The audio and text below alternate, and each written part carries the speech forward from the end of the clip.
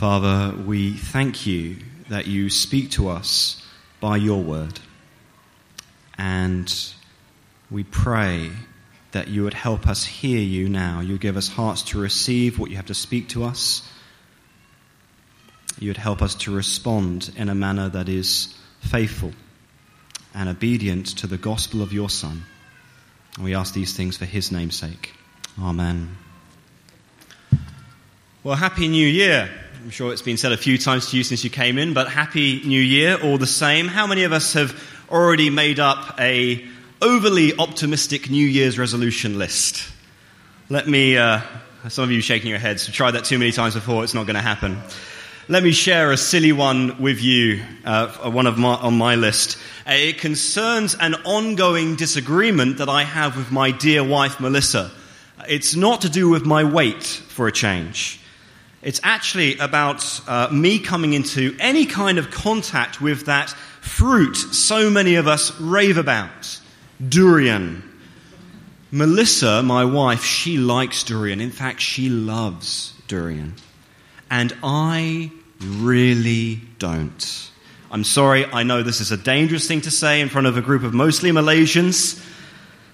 I'm greatly outnumbered here this morning, but I do not like durian at all. To me, the smell of durian is nearly as bad as the way it tastes. So I have resolved that our household for 2015 will continue to be a durian-free zone. If we go to the next slide, you'll see this little sign, and one more. And there we go. We're going to get one of those signs and put it outside the front door. No durian for us. It's a pretty silly disagreement I have with my wife, isn't it? That's something we can agree to disagree on. Not that important. It's fine if Melissa likes durian and I don't, as long as she doesn't bring it anywhere near me. But not all disagreements are like that, are they?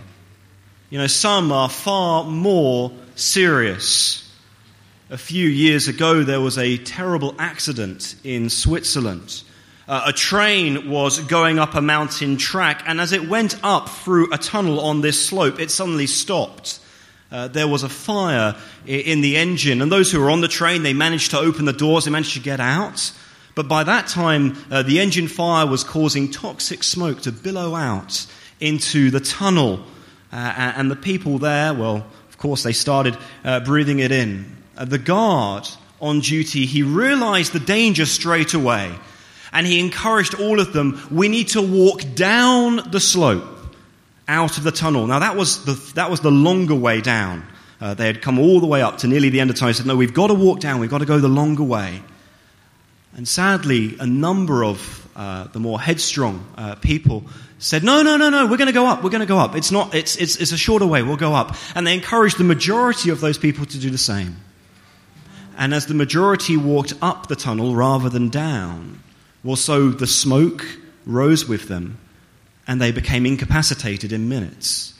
They all died, the majority of them. Only a few listened to the guard and walked down the slope. It was a longer walk, but it was a walk to life rather than death.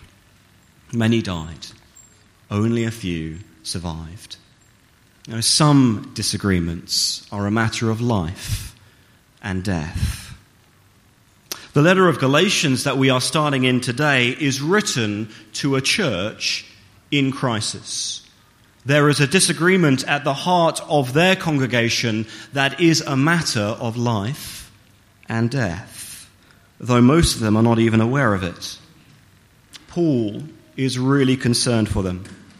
God had used Paul to establish them as a church in Galatia by his gospel only a few years earlier, but now their foundation in Christ was eroding rapidly.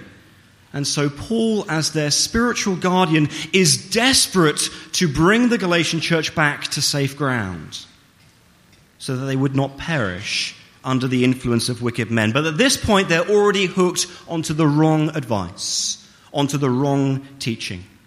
And as a result, their attitude to Paul has soured dramatically in the past few years. We read in chapter 4, verse 16 of this letter, Paul says of them, have I then become your enemy by telling you the truth? And so given the situation, Paul starts this letter in a unique way, a different way from all of his other letters that we have in the New Testament. It's different in what the opening of this letter, what it emphasizes, and what it leaves out completely. The first thing Paul emphasizes as he opens this letter is his authority. His authority. He reminds the Galatian church why they need to listen to him. Why abandoning him and his teaching is so serious. Come with me to the beginning of this letter, Galatians 1. Let's look at it together. We read the opening verses. Paul, an apostle, not from men, nor through man, but through Jesus Christ and God the Father, who raised him from the dead, and all the brothers who are with me. Paul starts this letter by making it clear that he is an apostle. That first few words, Paul, an apostle. Now we can understand that title apostle in two ways. In its really common form, what we'll call a small a apostle, it means simply one who is sent, a messenger. So in a sense, all of us who are Christian here this morning, we are all small a apostles.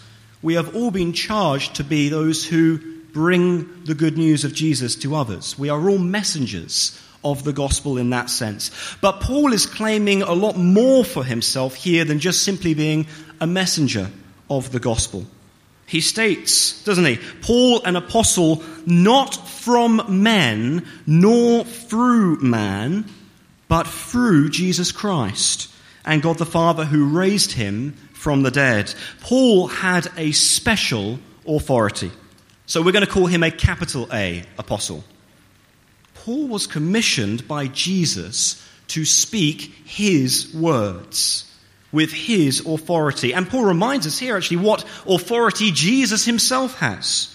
Through Jesus Christ and God the Father who raised him from the dead. God the Father has declared that Jesus is no mere man, but he is truly the Son of God, as he claimed he was. And God the Father has shown that by raising him from the dead and exalting him to the highest place over every other authority in our world. And Jesus, in his divine authority, had personally called and commissioned Paul, along with the other 12 apostles, to speak his words to his church. So if the Galatian church rejected Paul and rejected Paul's teaching, they weren't just rejecting him, but they were rejecting he who stands behind Paul, God himself in Jesus Christ, his Son. I find it quite strange when I hear Christians saying, I agree with Paul on this matter. Yeah, he definitely got it right there, but on that one, yeah, he's went a little bit off. No. When rightly understood, what Paul writes that we have in the Scriptures is what God inspired him to write. It is God's word from the lips of Jesus himself. Now, we don't have capital A apostles like Paul today.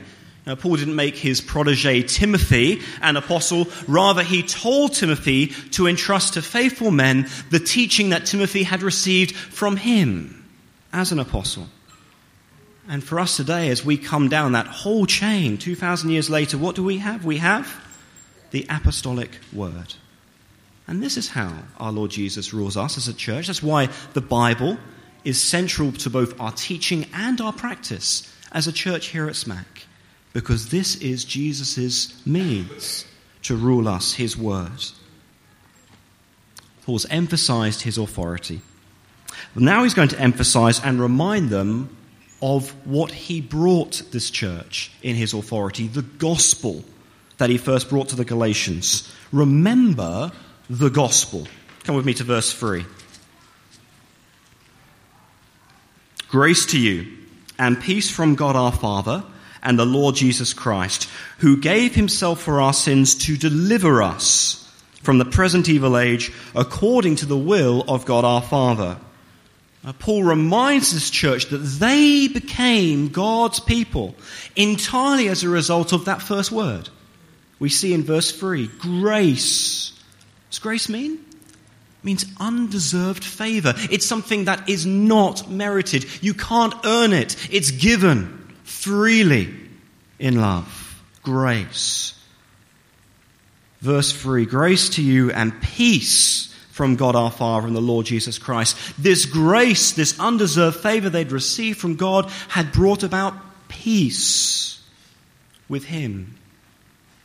Because God is the one who had established relationship with the Galatians, not the other way round. You see how Paul describes the Galatians, their state in verse 4. Who gave himself for our sins to deliver us from the present evil age. He speaks of the Galatians as those who have been delivered, rescued from what? From the present evil age. It's an age we still live in today, friends, where many do not know life with God. We refuse to love and honor and obey him as we should, and instead we as humanity, we live for our own selfish desires, what Paul calls sin here. We pretend we're the gods of our own lives, that we're in control, we're the masters. And of course, if I'm pretending to be the master of life and you're pretending to be the master of life, sooner or later we're going to clash.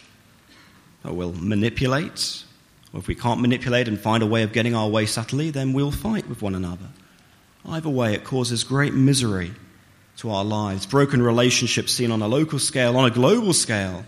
Well, we see the outbreaks of hostility between nations, even war. But the worst consequence of our sin, of us pretending that we are God and God is not, is God's response to it. He hates wickedness, and our mutiny against him is about as wicked as it gets. And so we're warned the wages of sin is death. The prospect of God's condemnation, to be cut off from life with him, which was the very life we were made for. And that's what all of us desperately need a rescue from. And Paul makes it clear that God is in the business of doing just that. In verse 4, Jesus Christ, who gave himself for our sins. Other religious leaders, they came to teach, not to rescue. Oh, Jesus was a great teacher. But in this summary of the gospel that Paul gives us here, he makes no mention of the teaching of Jesus. But the average person out on the street in KL, well, they believe a Christian is simply someone who follows Christ's teaching and example. If I live the way Jesus lived and I do what he told me to do, then I'll be okay with God at the end of the day. I'll earn his favor. Like Paul says, Jesus came to deliver us, to rescue us from our sins. If you see someone who's in real trouble, say someone who's drowning in the sea, you don't throw them a manual on how to swim. You throw them a rope. Well, left to ourselves, we would drown in our sin. Now, the problem of our rebelling against God, it's hardwired in our hearts. It's far too deep for us to deal with in our own strength. But Paul wonderfully reminds us Jesus came to rescue us from our sin, not to teach us how to deal with it ourselves. And so the heart of his gospel is not self-salvation. It is not self-salvation like every other religion in the world out there. Follow the rules, you'll be okay. Do. No. The heart of Paul's gospel is substitution, not self-salvation. It's Jesus has done it all for you. He gave himself for your sin. Won't you trust in him? Won't you depend on him? Because that's our only hope. Jesus alone can deal with our sin as the only one who never sinned and then yet took our place on the cross in love and died our death so that we might escape it. That's why the gospel is so revolutionary. We don't do anything to get right with God. We rely on a rescue that we take no part in whatsoever, but that has been provided freely by his grace. It's all God's doing. See, we continue reading on verse 4. According to the will of our God and Father, God placed his seal of approval on this rescue in Christ alone by raising him from the dead. It's a picture, his resurrection. It shows us that if we belong to him, well, the penalty for death, for our sin, it's been conquered in him. We see that pictured in his new life. So as one writer puts it, Jesus did all we should have done in our place. So when he becomes our Savior, we are absolutely free from penalty or condemnation. Which is why Paul can say in verse 5, to God be the glory forever and ever, because the one who does the work gets the credit. That's the way it works, isn't it?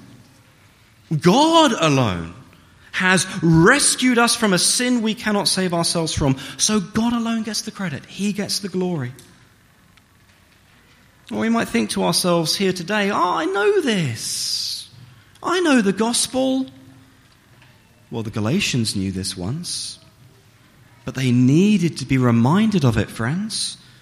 They were in danger of losing it, as we'll see. We need to continually remind ourselves as a church that we are saved, that we are right before God by his grace. Never pretend we can move on from this foundation to something else. Because that's the deadly trap that these Galatians have fallen into. And so Paul gets straight to the point. See, normally in his letters, in his opening address, he'd give thanks to God for the people that he's writing to. Galatians is the only letter where he doesn't do that. Even the Corinthians, if you've read Corinthians, you know what was going on there with all their issues of sexual immorality and division in the church. Paul still gives warm thanks for them before he starts addressing those issues. But not the Galatians. You know, if St. Mary's was on fire and our very lives were at risk, but you hadn't noticed, of course, because you're all concentrating so well on the sermon. If I was the only one who could see the danger, who could see the fire back there, I wouldn't waste time saying, guys, thanks. Thanks for your kind attention. I'm so thankful for you guys, and I'm thankful for this opportunity I have to address you and share this. No! There's a fire! Get out! I wouldn't waste time giving thanks. I'd say, look at the fire. We've got to go. Well, the Galatian church is on fire, and not in a good way. So Paul raises the alarm. Realize the danger you're in. Have a look at those first few words he writes in verse 6. I am astonished. No thanksgiving, but I am astonished. I am dumbfounded. That's what Paul says. Given what the Galatians have done in his absence, though many of them were unaware of it, they were abandoning their only hope for life with God. In verse 6, I am astonished that you are so quickly deserting him who called you in the grace of Christ. God had mercifully called them to faith in his Son, by his Spirit given them eyes to see Jesus despite their sinful inclination to reject him, that they might have life in his name. Again, Paul is insistent, salvation is God's work, not yours. Not only did he give his only Son to deliver us from our sin, he calls us to faith in that rescue. He brings us to an active trust in his Son. Yes, for many of us, we can recall a time when I trusted on Christ. I received him. But God tells us in his word, the reason you were able to do that as a sinner like me is because God in his grace was already at work in your heart, giving you eyes to see Christ clearly. Because otherwise we are truly helpless. You see, in our sin, we are addicted to finding our security, our purpose, our rest in the works of our own hands, of what we do. We're not just sick and in need of a little bit of a helping hand. Paul says in Ephesians 2, we're dead in sin. It's only when God calls us out of that darkness will we abandon faith in ourselves, what we do, and rely entirely on Jesus and his finished work. But the Galatians, they were going the other way. They were abandoning Jesus as their only hope, and verse 6, turning to a different gospel. It's not God's power to save. In fact, it has no power at all. You see what Paul says in verse 7. Not that there is another one. Not that there is another rescue. Not that there is another gospel. Oh, the gospel they're turning to is a fake. It's as useful as a counterfeit check in Malaysia. Now, I'm personally convinced that no one can successfully counterfeit checks in this country today. I'm not saying I've tried, but I'm convinced no one can. Because the banks over here are just so strict with the real ones.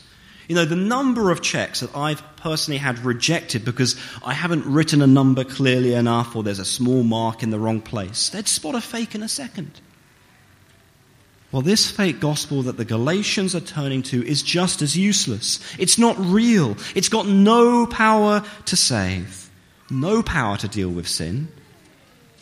But like any counterfeit, this false gospel, it looks pretty authentic. It's being introduced by some very religious people that seem to have some very impressive credentials.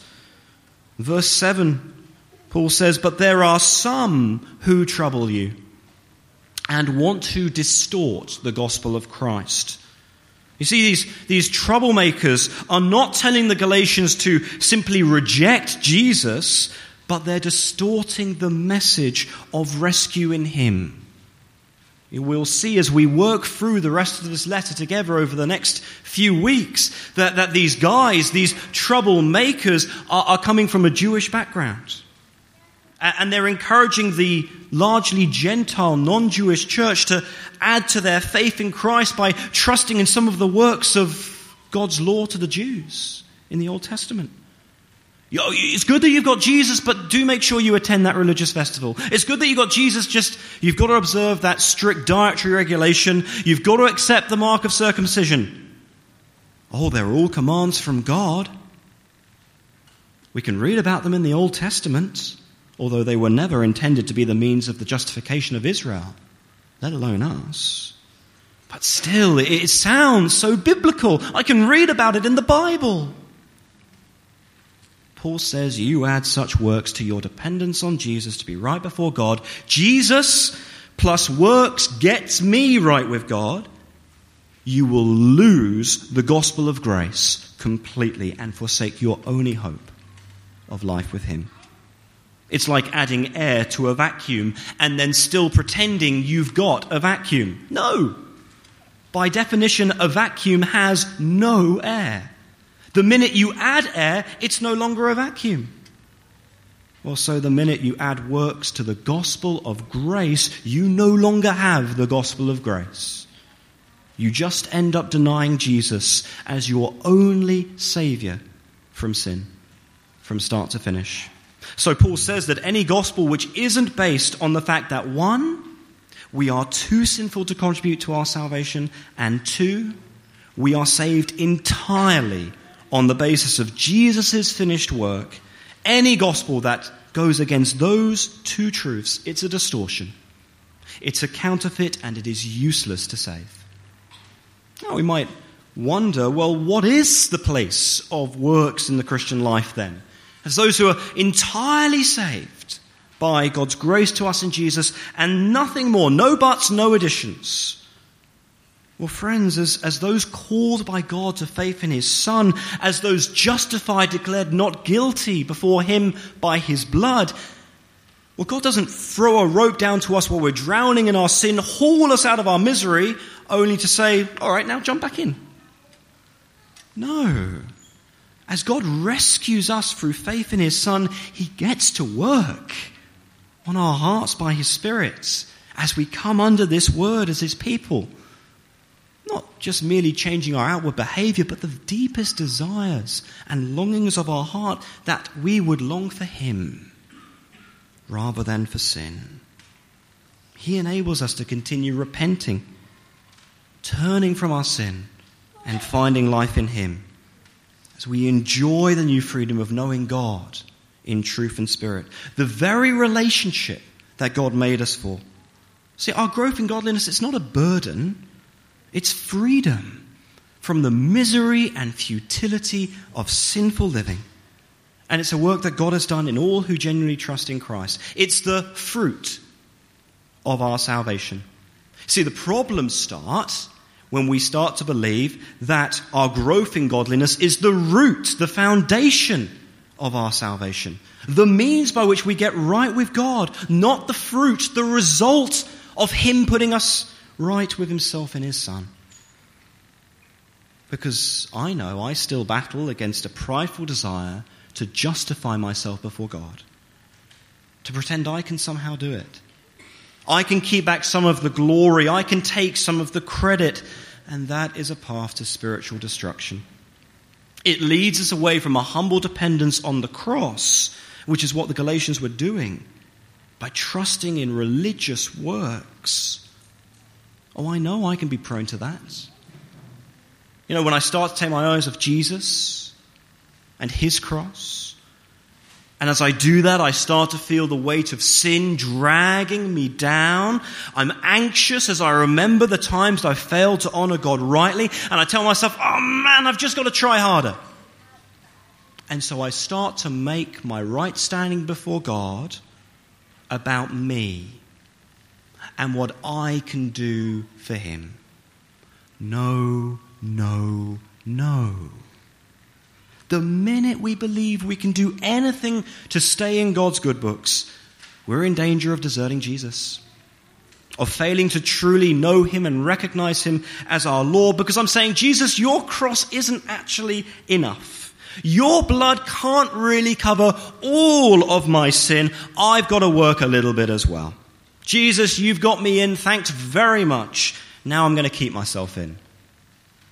In my wicked pride, at times, I still want to justify myself before God, instead of remembering the gospel, that God is pleased with His people whom He has brought to faith in His Son, and it's got nothing to do with what we do. But when He looks on me, a sinner, having called me to faith in Christ, having washed me clean by His blood, He sees not my sin, but the righteousness of His Son, that He's clothed me in. And friends, I'll tell you, it is only as we see and believe and trust in that rescue, not of ourselves, but entirely on Him. It's only as we do that we will genuinely love Jesus more than our sin. It's only as we fix our eyes on Christ as our only hope that we will be free to serve Him as He desires. Paul's got one more warning for the Galatians here. It's in verse 8. Realize the destiny of those who distort the gospel of grace. Realize the destiny of those who distort the gospel of grace. Paul says in verse 8, but even if we or an angel from heaven should preach to you a gospel contrary to the one we preach to you, let him be accursed. Paul's point is that it doesn't matter who the messenger is. The gospel is what matters. Even if he, the apostle of Jesus, Paul himself, began teaching against salvation in Christ alone, he should be rejected. See, Paul derives his authority as an apostle from the gospel Jesus entrusted to him. He doesn't bring anything to it. He has no authority outside of it. He tells the Galatians, evaluate all that you hear by the gospel I first preached to you, which is the gospel Jesus gave me to teach. The same goes for us. Make sure you judge what I teach and the other pastors here teach at Smack against this apostolic word. Even if an angel appeared with a message from heaven, I'm sure we would be distracted by that. Oh, we should still go back to this word.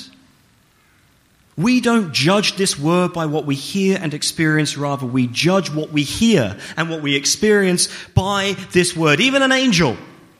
You go back to the Bible. And for all those who speak against God's word and the gospel within, Paul says, end of verse 8, let him be accursed. And the word here is anathema. It literally means to be cut off. Those who would preach a different gospel are condemned to eternal hell. Some of the most sobering verses of all of Scripture. Is Paul just being hysterical here? Is he allowing his argument to get away with him a little bit? I mean, really? Condemned to hell? Just in case the Galatians miss it, he emphatically repeats himself. Verse 9, as we have said before, so now I say again, if anyone is preaching to you a gospel contrary to the one you received, let him be cut off. Let him be accursed. Yeah. Paul's definitely saying what we think he's saying. Why is the penalty so great? Well, it's because the crime is so horrific. I wonder, does anyone recognize this man coming up on the screen? Anyone recognize him? Yeah, he said. It was Harold Shipman, that's right. Harold Shipman. Back in the year 2000, this British doctor was convicted of one of the worst crimes recorded in medical history. He had been a respected and well-known member of his local community. Many trusted him and relied on his expertise when they were seriously ill. And over 23 years, it's believed he systematically murdered hundreds of his patients through lethal injection. Eventually he was found out because of the high number of death certificates being processed through his practice. And he received the highest sentence the British judge could deliver at that time. Life imprisonment without the hope of parole. Because in his wickedness, he had destroyed the very lives of those who had trusted in him, and he had done so for his own perverse ends. We're rightly outraged when we hear of such a crime. Well, friends, how great should the punishment be upon those who, for their own selfish ends, lead others away from eternal life in Christ by misrepresenting him, pretending he's not the adequate Savior for sins that he is, and so denying him and encouraging others to do the same. Robbing God of the glory he is due for the incredible salvation he's given us in his Son, and telling people to trust instead in a gospel of works. That is no gospel at all, leading poor souls closer and closer to the gates of hell. What penalty fits the crime of denying someone their only hope of eternal life? Paul says, let such men be cut off in every way imaginable. We need to be on our guard, friends, because there are those who tragically distort the gospel today for their own ends. We need to guard what we teach, what we know, what we share, but we also need to guard ourselves from other influences. See, gospel distorters today, their influence can be very, very subtle, but no less potent than the troublemakers back in Galatia. One discerning brother noticed just this past Christmas a disturbing item being shared by many confessing Christians online through Facebook and Twitter. And this is what he said in his response. Just listen. You've got to be careful what you share online.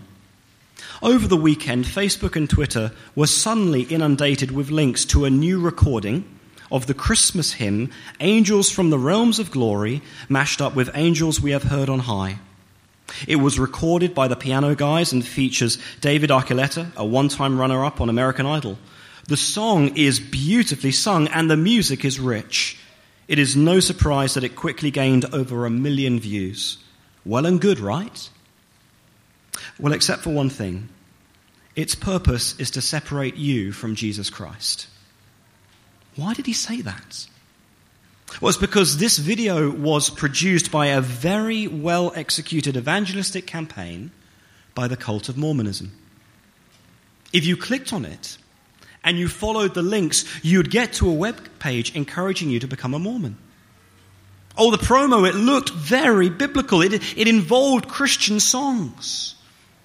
And Mormonism claims to be a very close cousin to Christianity. Mormons claim to honor the Bible. They speak of Jesus as a Savior. They even claim that he is the only Son begotten of the Father. But if pushed to it, they'll deny that Jesus is fully God, and they'll deny that we are justified, declared not guilty for our sin before God, by his grace alone, through faith in his Son alone.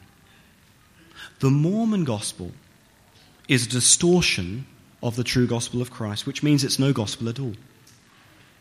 It's just another hopeless message of self-salvation through good works and clean living.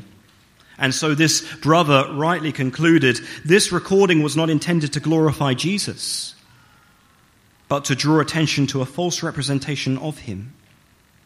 This video reminds us, once again, not all that glitters is gold. Not all that glitters is gold. We need to be discerning, brothers and sisters.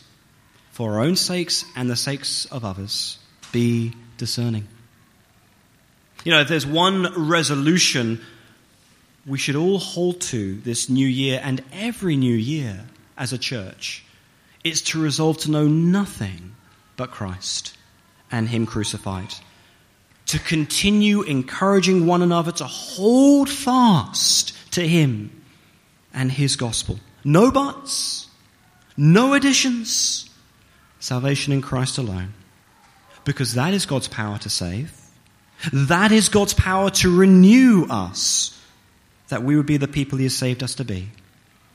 This gospel alone brings God the glory that he deserves. And so what we're going to do now is we're going to declare it to one another. I'd like us all to stand.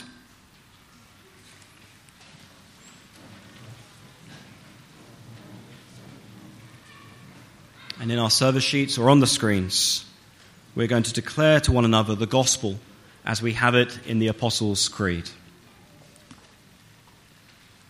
Together we say, I believe in God, the Father Almighty, creator of heaven and earth.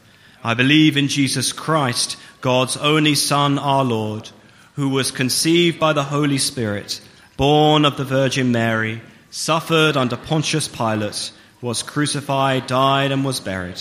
He descended to the dead. On the third day he rose again from the dead. He ascended into heaven and is seated at the right hand of the Father. From there he will come to judge the living and the dead. I believe in the Holy Spirit, the holy universal church, the communion of saints, the forgiveness of sins, the resurrection of the body, and the life everlasting. Amen. Amen.